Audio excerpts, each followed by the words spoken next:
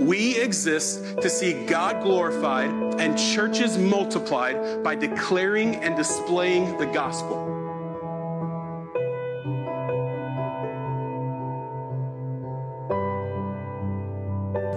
All right. Well, good morning, everyone. My name is Sam. I'm one of the pastors here at Emmaus. I see a lot of new faces, so let me say welcome.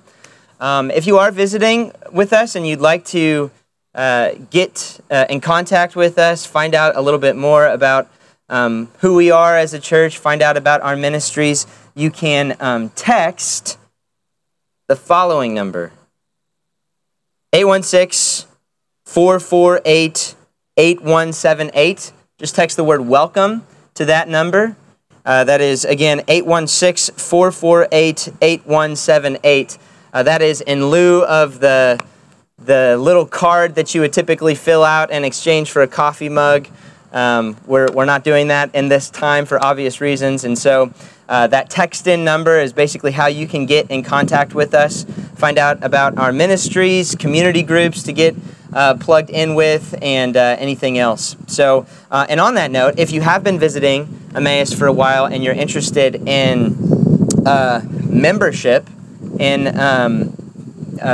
joining Emmaus or finding out a little bit more about how we do membership, or maybe even why we do membership, our membership weekend is coming up the second week in September. That is the first step in the membership process if you're planning on joining Emmaus, but it's also just an informational weekend if you're curious about how we do membership, why we do membership, and you can sign up for that on our website at emmauskc.com, and that's where you will be able to sign up for that weekend. I'm really excited to finish this book together, and so on that note, I'm going to pray. Actually, I'm going to read the passage first, and then I'm going to pray, and then we'll jump in together. So we're in Colossians chapter 4, finishing this series through Paul's epistle to the Colossians. Colossians chapter 4, beginning in verse 2. These are the words of God. Continue steadfastly in prayer, being watchful in it with thanksgiving. At the same time, pray also for us, that God may open to us a door for the gospel to declare the mystery of Christ, on account of which I am in prison, that I may make it clear which is how I ought to speak. Walk in wisdom toward outsiders, making the best use of the time. Let your speech always be gracious, seasoned with salt, so that you may know how you ought to answer each person. Tychicus will tell you all about my activities. He is a beloved brother and faithful minister and fellow servant in the Lord. I have sent him to you for this very purpose, that you may know how we are, and that he may encourage your hearts. And with him Onesimus, our faithful and beloved brother, who is one of you. They will tell you of everything that has taken place here. Aristarchus, my fellow prisoner, greets you, and Mark, the cousin of Barnabas, concerning whom you have received instruction. If he comes to you, welcome him. And Jesus, who is called Justus. These are the only men of the circumcision among my fellow workers for the kingdom of God, and they have been a comfort to me.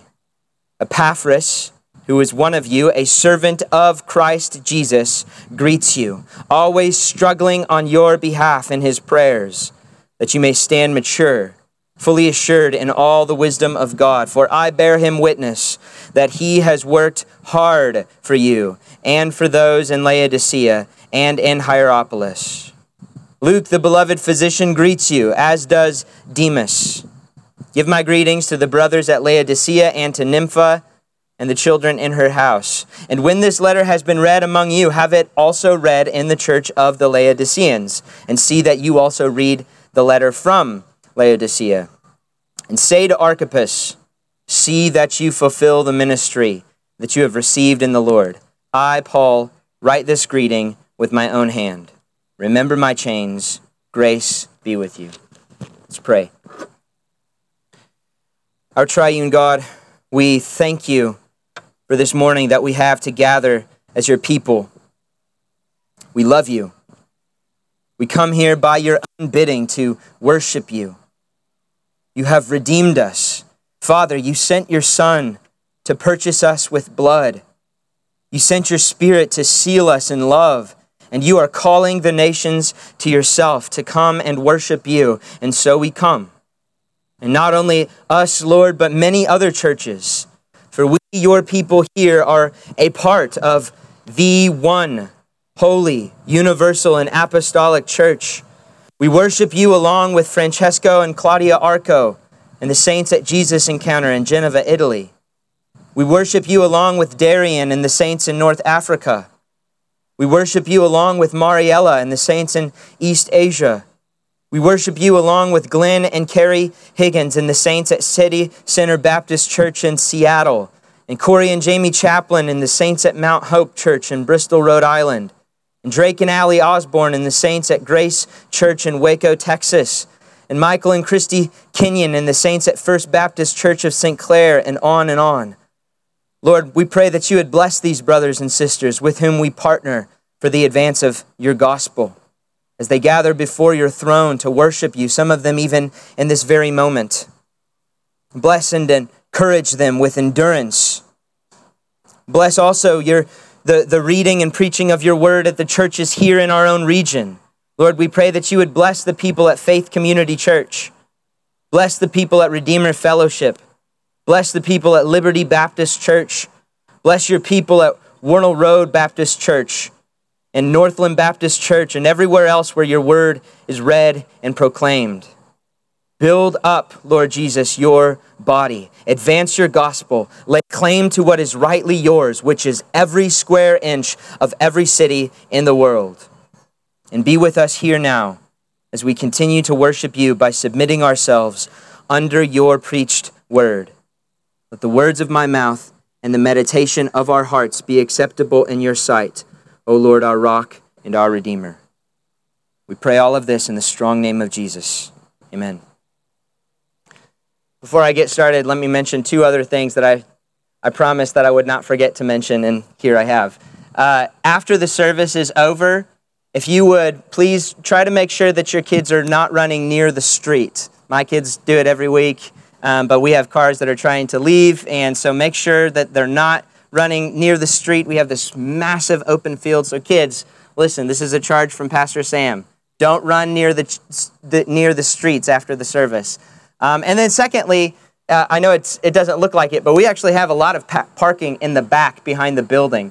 So try next week to park there before we start to fill up this road here. And we'll have some volunteers directing traffic as well beginning next week. So, all right.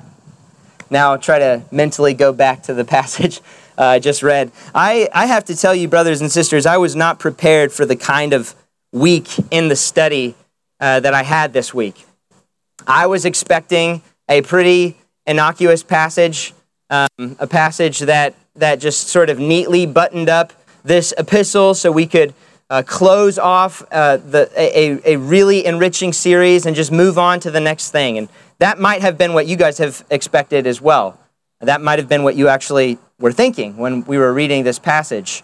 And yet I was confronted with one of the most encouraging and convicting passages, convicting weeks of the study that I have had in a very long time. I've been challenged this week.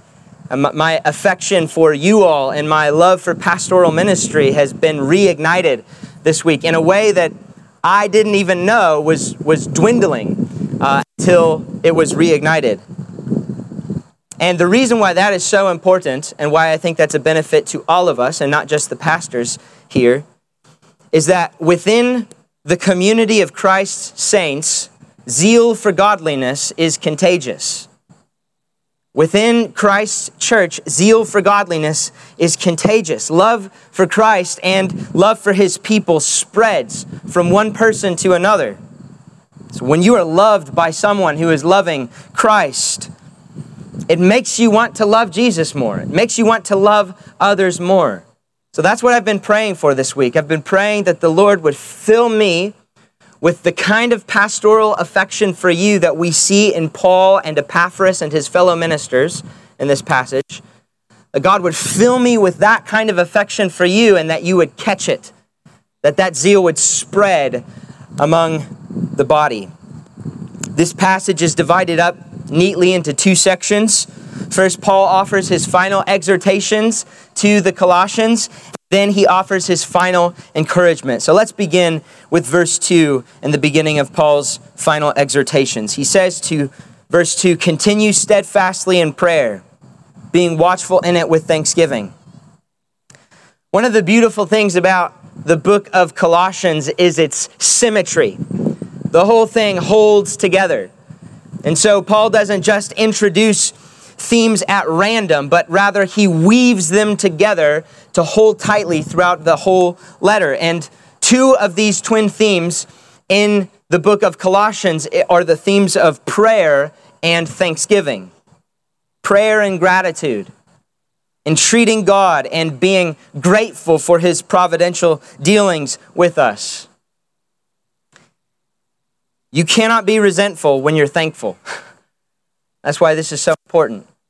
You cannot be resentful while you're thankful. And you can't also be thankful while you are resentful. And so Paul says to continue steadfastly in prayer, being watchful in it with thanksgiving. He says to continue steadfastly in prayer, which means this should be a habitual, ever-present reality in our lives, an ever-present practice. And as I've been meditating on it this week, I think the reason why this command is so important for us to obey is the simple fact that prayer functions to reorient us to reality. It grounds us in reality. Now, this is counterintuitive because we have come to believe erroneously that spiritual things like prayer are somehow breaks from reality. Right? We've come to believe that prayer is an escape from reality, and that reality is summed up entirely in things like making money and paying bills and arguing about politics and changing diapers and taking out the trash. That stuff, we have come to believe, is real life. And then the religious things like prayer or this weekly gathering are sort of holidays, so to speak, from the real things in life. And yet that is just not true, brothers and sisters. When we pray, we are not taking a break from reality. We are grounding ourselves in reality. We are grounding ourselves in reality so that we can make our way through this fallen world, this funhouse hall of mirrors, without being tricked into thinking that God is an intruder. We are catechized, we are conditioned to think that God is irrelevant for most things in life. And that there's this little sliver of our lives where things like prayer and weekly gatherings for worship fits in. But that is not true. When we pray, we are reminding ourselves of that which is most true, which is that things eternal are more important than temporal things, which is that God is not an irrelevancy. He is the most relevant, most practical reality in our lives. Prayer brings the reality of God's rule into the imaginary assumption that God is irrelevant. So this charge to pray continuously, steadfastly, being watchful in it with prayer is so important. He goes on in verse 3, at the same time pray also for us, that God may open to us a door for the word, to declare the mystery of Christ, on account of which I am in prison, that I may make it clear, which is how I ought to speak. So first we saw that prayer, Paul broadly exhorted the Colossians to pray generally, but now he gets more specific. He says, pray for us, meaning Paul and his fellow ministers, many of whom we're about to be introduced to. Pray for us. He's saying, as you pray, pray for me. Paul humbly asks for prayer from the Colossians. Now just think about this. These Colossians, these are the very same Colossians who are not as mature or stable or faithful as Paul. These are the very same Colossians who were being enticed into Christless philosophy. And Paul had to correct them with this letter. Paul is writing to Christians who are less developed and grown spiritually, and yet he wants their prayer. He wants for them to pray for him. he humbly asks them for prayer. Now, we may be surprised by this because we may be surprised to see Paul asking for prayer for things like opening the door for the opportunity to preach the gospel to more people, or giving me wisdom to know how I ought to speak in each situation. That may be surprising because we tend to think that Paul is this infinitely resourceful theological superstar who doesn't need doors to open because he just opens doors himself. And he doesn't need wisdom to know how he ought to speak because we think of Paul as this figure who just knows how he ought to speak all the time, at every moment, and every occasion. Yet he's a human being. And this is so important. Paul is just unmotivated by a desire to perpetuate some persona of perfection. He just doesn't care. He doesn't care about that image. He just does not care to maintain the impression of unwavering strength. You know why? It's because he wants actual strength, not pretend strength. So rather than trying to perpetuate this persona of infinite resourcefulness where he doesn't actually need prayer, he wants actual strength from God. He is greedy to get as many people as he can to pray for him. He's not dissuaded by their spiritual immaturity to ask them for prayer because he knows who answers prayer. And the answer of prayer does not depend on our spiritual maturity. It's God who answers prayer. So he is greedy to get as many people in his corner as possible to ask for prayer. And he's asking for prayer for boldness to declare the mysteries of Christ. And this mystery is, of course, the same mystery that he spoke of in Colossians chapter 1, verse 27. It is Christ in you, the hope of glory. It's the gospel. It's this mystery that was hidden but has been revealed, that Gentiles now may participate in the covenant family of God. And we are brought in by virtue of the person and work of Christ, his life for us, his death for us, his burial for us, his resurrection for us, and his ascension for us. That's how we are brought into this covenant family. That's how we're brought from the domain of darkness and transferred into the kingdom of God's beloved Son. It is when our record of debt, the penalty that stood against us with its legal demands, Colossians 2 says, has been set aside and nailed to the cross. So we're by virtue of and through the person and work of Christ, we are brought into this covenant family. And this is the mystery of Christ that Paul says, on account of this mystery of Christ, he is in prison. What does that mean? On account of the gospel, he is in prison. Well, at the bare minimum, it simply means that Paul wound up in prison for speaking the gospel. You can see this in Acts, the book of Acts. Paul preaches the gospel, and his consistent preaching of the gospel winds him up in prison. But it's also the case that Paul's imprisonment actually serves the gospel. When we read that on account of which I am in prison, it's not just he wound up in prison because he's preaching the gospel, but it's also that his imprisonment serves the gospel. That is, not only is the gospel the cause of Paul's imprisonment, it's also the purpose of Paul's imprisonment. Well, how is that the case? Well, it's not simply the case that he's preaching the gospel to fellow prisoners and guards, though that is the case. But it's also this. Think about this. Philippians, Ephesians, Colossians, and Philemon were all written while Paul was in prison. Were it not for Paul's imprisonment, we may not have these words, these books. So prison, in other words, was God's providential writing leave, him imposing on Paul a writing leave so that he could produce some of the most important words ever written. In prison, he declares the mystery of Christ. And it is this mystery that Paul is eager to declare to more and more people. He wants more doors open to speak the truth to more people with clarity and conviction. And in this prayer request, we see in Paul the same motivation that we saw in chapter 1, verse 28 and 29. We see in Paul the true heart of a pastor. He says, "Him we proclaim, warning everyone, teaching everyone with all wisdom, that we may present everyone mature in Christ. For this, he says, I toil, struggling with all his energy that he powerfully works within me. Paul wants to give his life, making others mature in Christ, presenting them mature in Christ. And so he works hard at this. He works diligently at this. And yet it's not his energy. It's Christ's energy within him.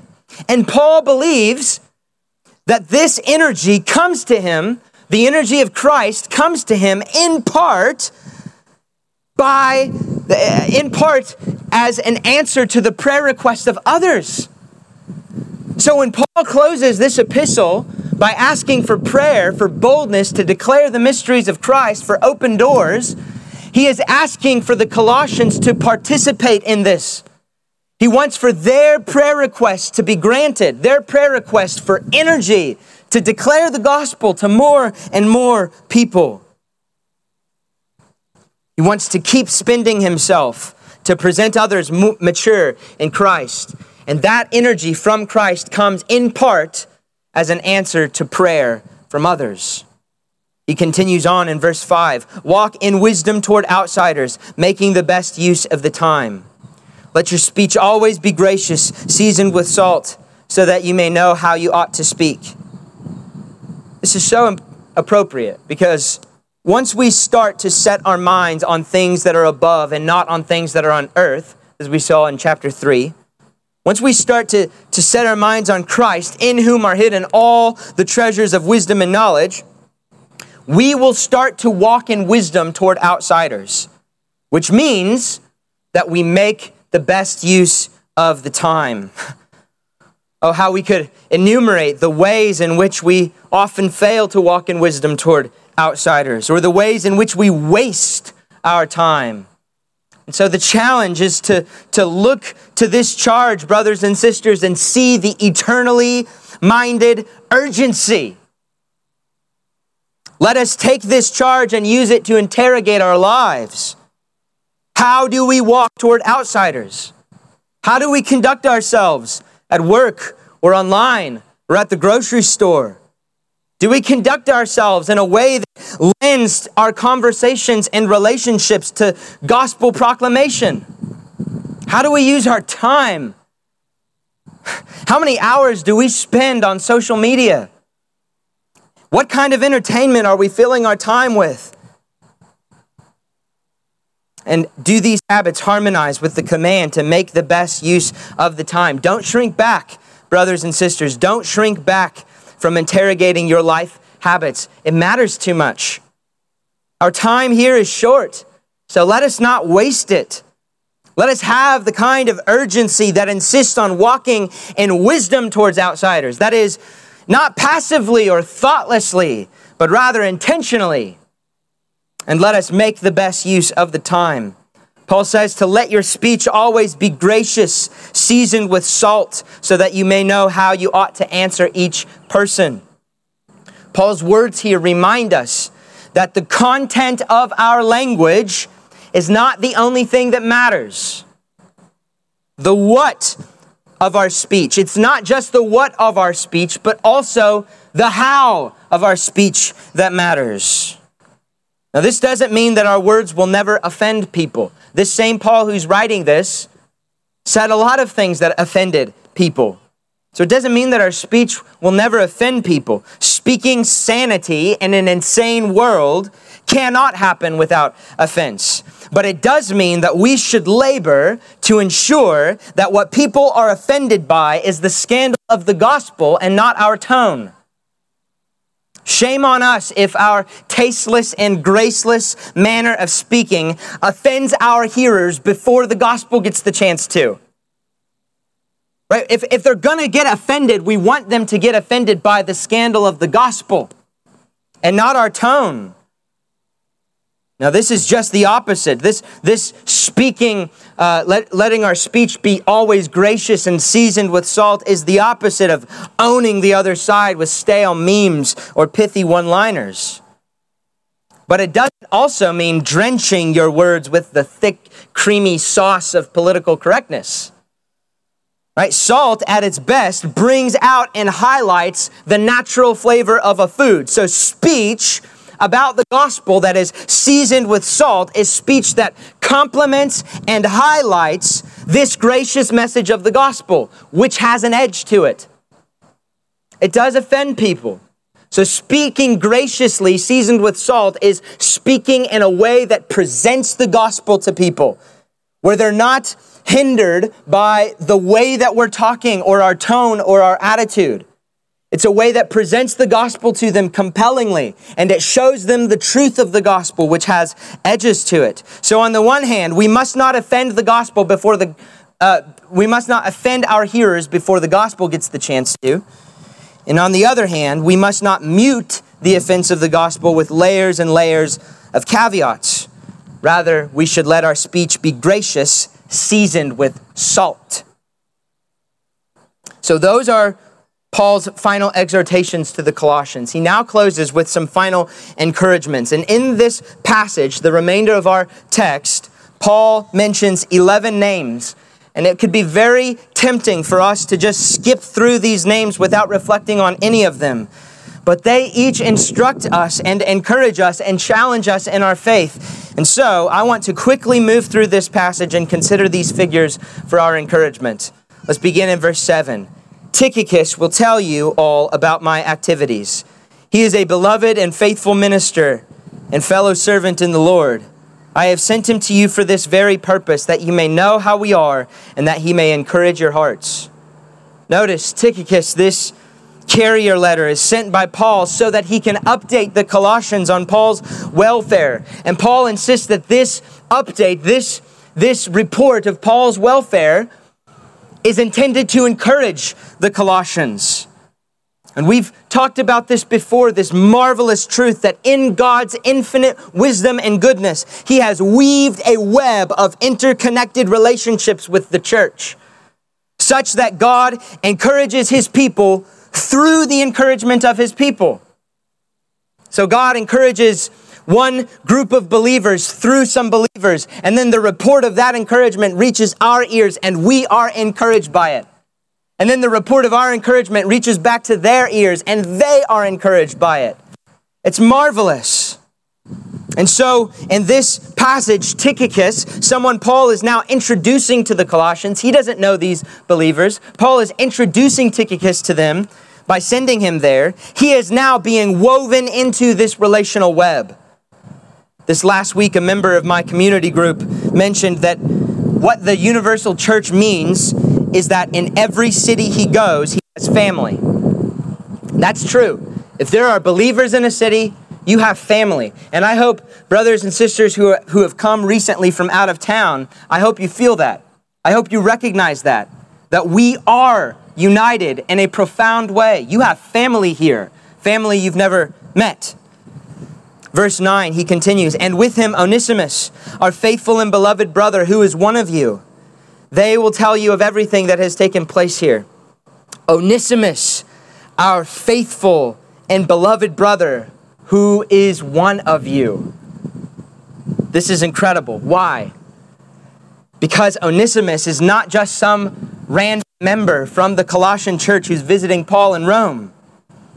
You can read about his story in Paul's letter to Philemon, but Onesimus was a slave of a Colossian Christian named Philemon.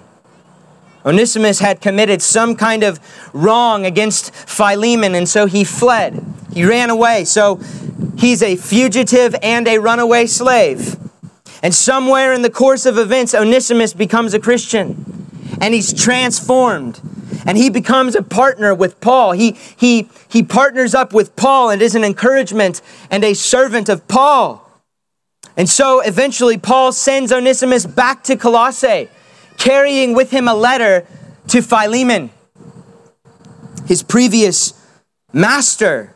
And this letter is urging Philemon to reconcile and forgive and receive Onesimus, not as a slave, but as a fellow and beloved brother in the faith.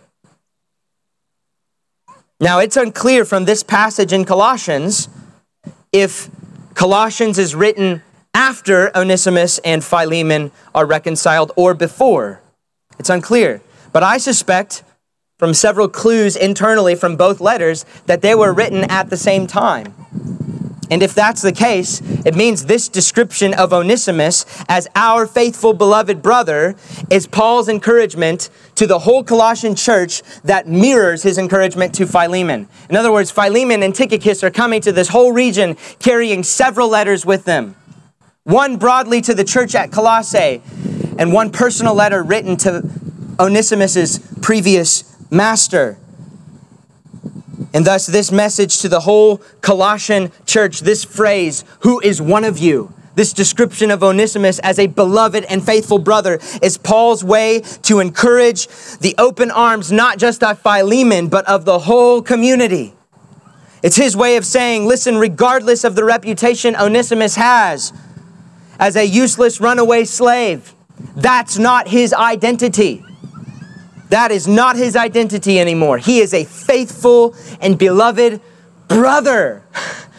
So welcome him as such. Not just Philemon, the whole church, welcome him as a faithful and beloved brother. This is a perfect illustration of what Pastor Josh mentioned last week from last week's passage, that Christ transforms our relationships.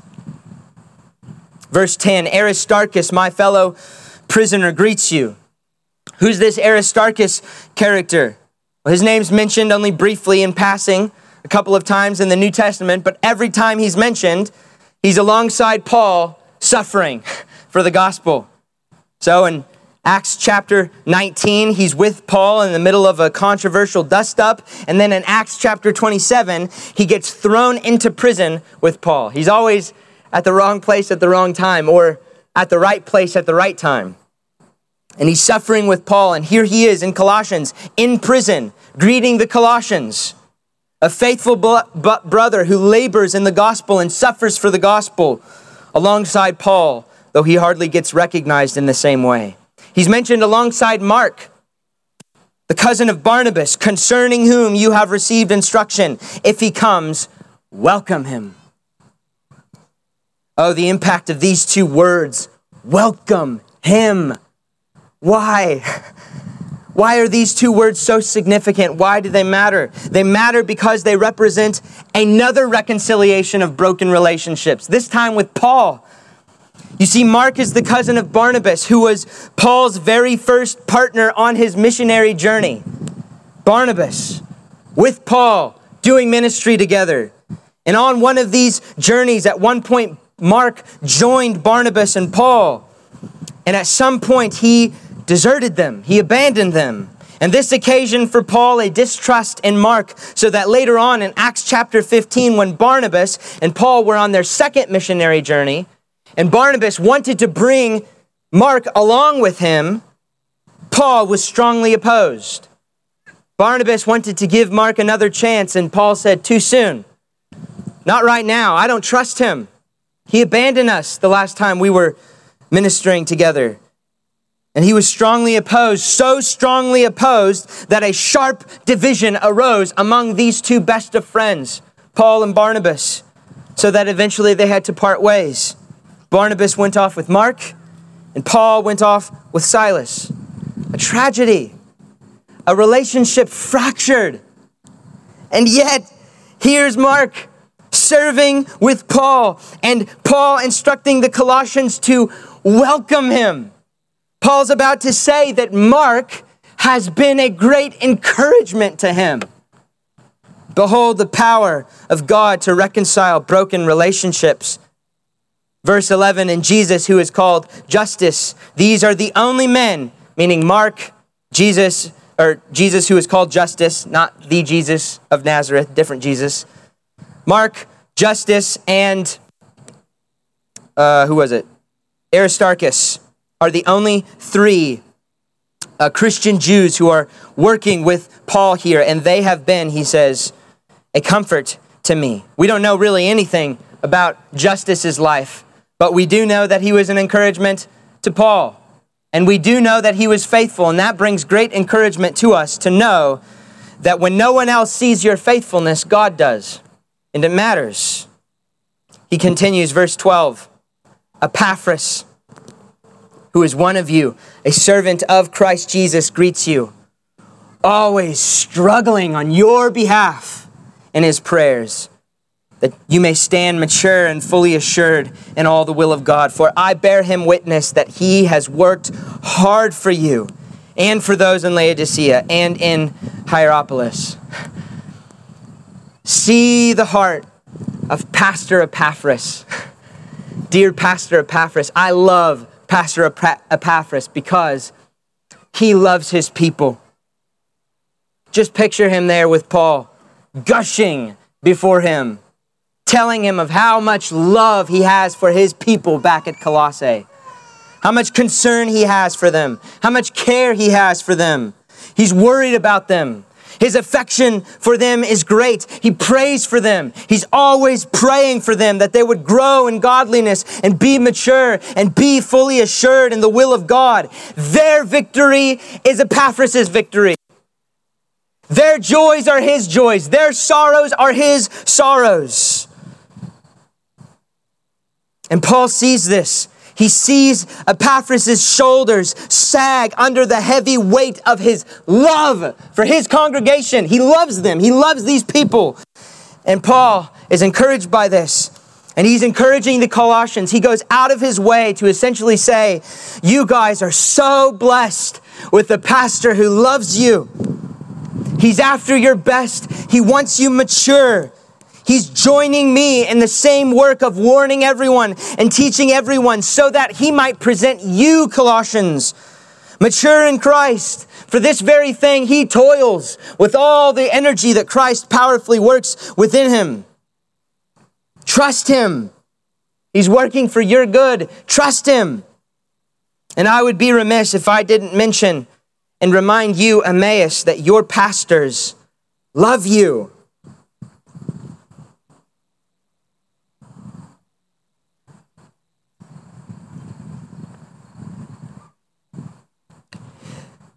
These men, these brothers that I serve with, love you. They are Epaphrases for you. They want you mature in Christ. We love you. Verse 14. Luke, he says, the beloved physician greets you, as does Demas. This name Demas is so haunting. It terrifies me. The name of Demas terrifies me and compels me to fall on my face in desperate prayer for faithfulness. Why? Well, we see Demas is mentioned here alongside Luke. Luke, the beloved physician. This is the same Luke that penned the Gospel of Luke and Acts. He's a light of the early church. He's a hero. He's a big shot. And here is Demas mentioned alongside him, mentioned in the same breath as Luke. He's called a fellow soldier at the end of Philemon. He's mentioned alongside the who's who of the early church, rubbing shoulders with the Apostle Paul. He's on a first name basis with Paul.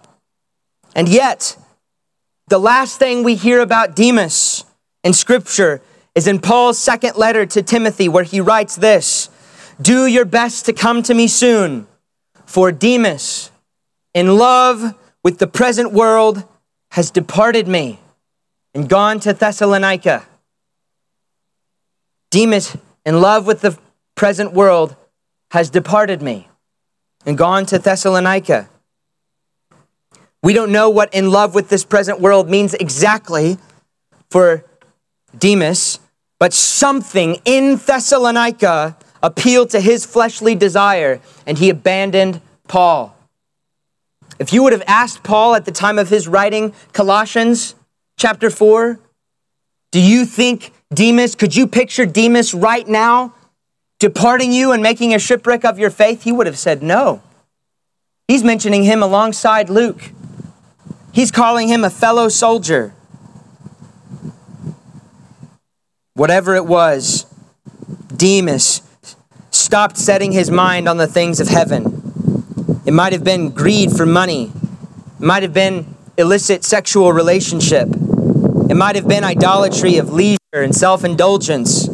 Whatever it was, he stopped setting his mind on the things of heaven and began to set his gaze on the things of earth. He ran so well for so long.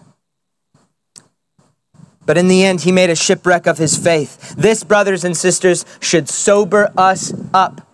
Beware of thinking you are beyond anything. When you hear about brothers and sisters in Christ making a shipwreck of your faith, you bite your tongue before you say, I could never do that. Before you say, I could never see myself doing that, bite your tongue. Beware of thinking you are beyond anything. Running the first leg of the race means little if you don't finish it. And so the time is short and we need to be diligent. We need to be watchful over our lives and never let up of our pursuit of Christ. He says in verse 15, give my greetings to the brothers at Laodicea and to Nympha and the church in her house. And when this letter is read among you, have it also read in the church of the Laodiceans, and see that you also read the letter from Laodicea. We don't know anything about Nympha, but since she's mentioned instead as the host of the house church instead of her husband, we can conclude that she was probably a widow who was wealthy enough to have a house big enough to have a small church in it. And so, even though we don't know anything about Nympha, her silence is still instructing us. She's teaching us about faithfully giving what you have in service to Christ and his church. And notice also the way that Paul intends for the churches in this area to see themselves as joint partners for the advance of the gospel. They saw themselves ultimately as one holy Catholic, small c Catholic, meaning universal, one holy Catholic apostolic church. They saw themselves as distinct local churches that were all a part of the universal body of Christ. Not sectarian, but genuinely after one another's good. And this is why we prayed at the beginning of our service for faithful churches in our area. It's because we never want to get into the mindset where we are somehow in competition with our fellow brothers and sisters in Christ. We're not. We're partners in the gospel. We're fellow soldiers with one another. Verse 17, and say to Archippus, see that you fulfill the ministry that you have received in the Lord. I, Paul, write this greeting with my own hand. Remember my chains. Grace be with you. This last name that we're introduced to is Archippus. Dear Pastor Archippus, holding things down in Colossae while Epaphras is off with Paul, probably getting really tired. Probably getting really discouraged. Paul goes out of his way to encourage him. He says, be faithful. Stay faithful. You're not forgotten. And then he closes this letter with the blessing, grace be with you. And we shouldn't minimize this importance because it shows that Paul knows, apart from the grace of God, none of these instructions will be heeded. And so as I think about this passage and this book as a whole in relation to our church and the moment that we find ourselves in, I've been thinking about what is the general instruction. What does God have for us as a church with this book of Colossians as we come to a close? I think I would sum it up like this. Very simply, stay faithful. That's what God wants for us. He wants us to stay faithful. Don't grow weary of basic Christian faithfulness. This is important because we're tired, guys. Our whole society is tired. We're tired as a church. We're tired as a people. And we need encouragement. We need to come to this assembly to be reminded to stay faithful, to be encouraged to keep going, keep pressing on, stay faithful. To lock arms, as we're fond of saying, and make sure that we cross over the Jordan into the promised land, making sure that nobody dies on the riverbanks before we get across. We need to stay faithful. This means not wearying of transfixing our eyes on the glory of Christ, which is so much of the book of Colossians. It means not growing tired of hearing about the gospel, never growing bored of hearing about our union with Christ, hearing about our record of debt that has been set aside and nailed to the cross. God forbid we ever get bored of hearing that. We're never done.